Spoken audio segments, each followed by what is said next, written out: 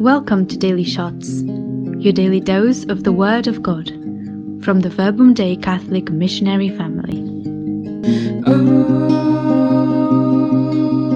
if today you hear my voice, harden not your hearts, and all I have is yours, and all you have is mine.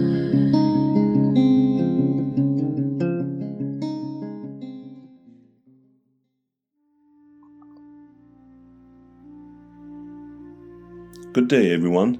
This is Gunnar from the Verbum Dei family in Lingen, Germany. Today I'm sharing with you my reflection on the Gospel of Matthew 8, 23 through 27. As Jesus got into the boat, his disciples followed him. Suddenly, a violent storm came up on the sea, so that the boat was being swamped by waves, but he was asleep. They came and woke him, saying, "Lord, save us, we're perishing." He said to them, "Why are you terrified, O you of little faith?" Then he got up, rebuked the winds and the sea, and there was great calm. The men were amazed and said, "What sort of man is this, whom even the winds and the sea obey?"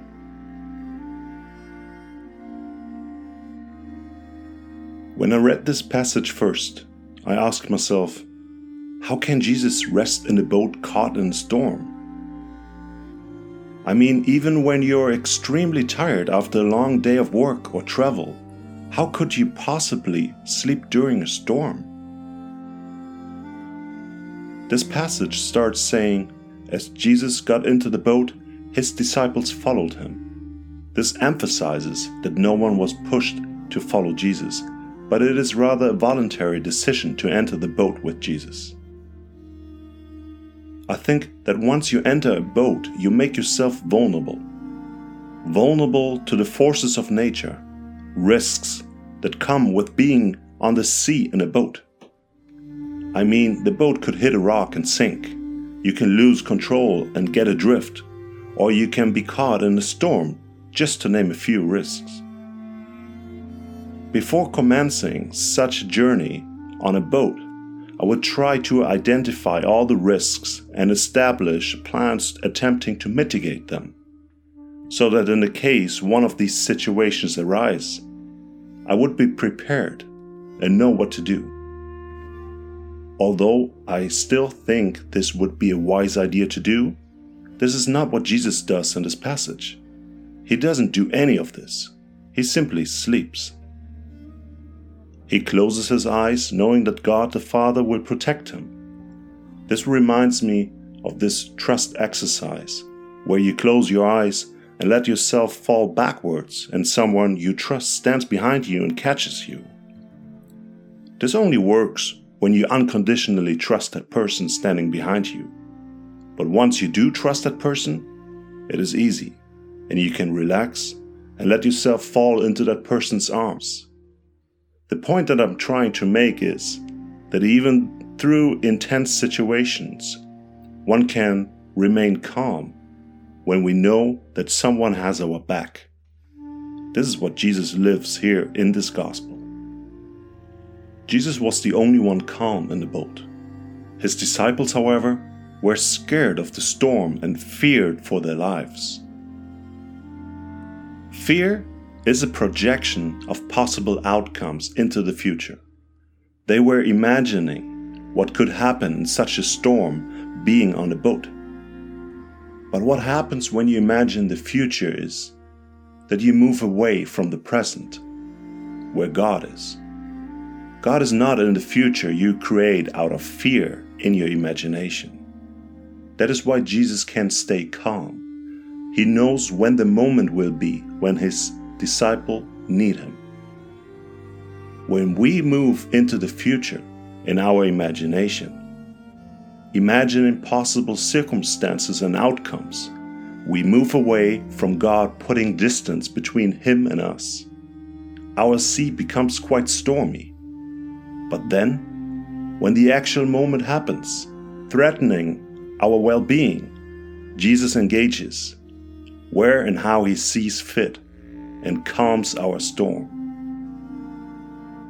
That is why he says, "You of little faith," because we make our sea stormy ourselves due to the lack of trust. Last Wednesday, in adoration, I prayed with this passage. The part where Jesus sleeps continued to keep me intrigued. I looked at the Holy Eucharist and asked several times, "Why were you sleeping?" Although I didn't hear Jesus speak to me, for a brief moment I had the impression that the perspectives were changed. I looked down from the altar into the rows of pew where I was sitting. I knew I was basically looking at me, but I wasn't seeing myself. At first, I didn't know what to do with that.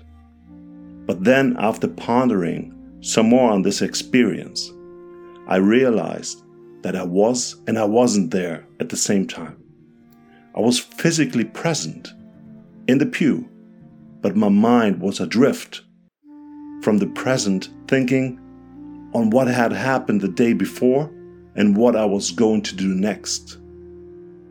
By remembering the past and imagining the future, I was removing myself from the present with God, and hence putting distance between myself and Him. Through this change of perspective, God showed me that when I allow myself to be carried by regrets and worries, I move away from the one who I can trust and who calms my sea. Some questions for you to reflect on in your own time of prayer. Why is it difficult for me to let go of the past and stop worrying about the future? How can you return to the present when your sea gets rough? Glory be to the Father, and to the Son, and to the Holy Spirit, as it was in the beginning, is now, and ever shall be, world without end. Amen.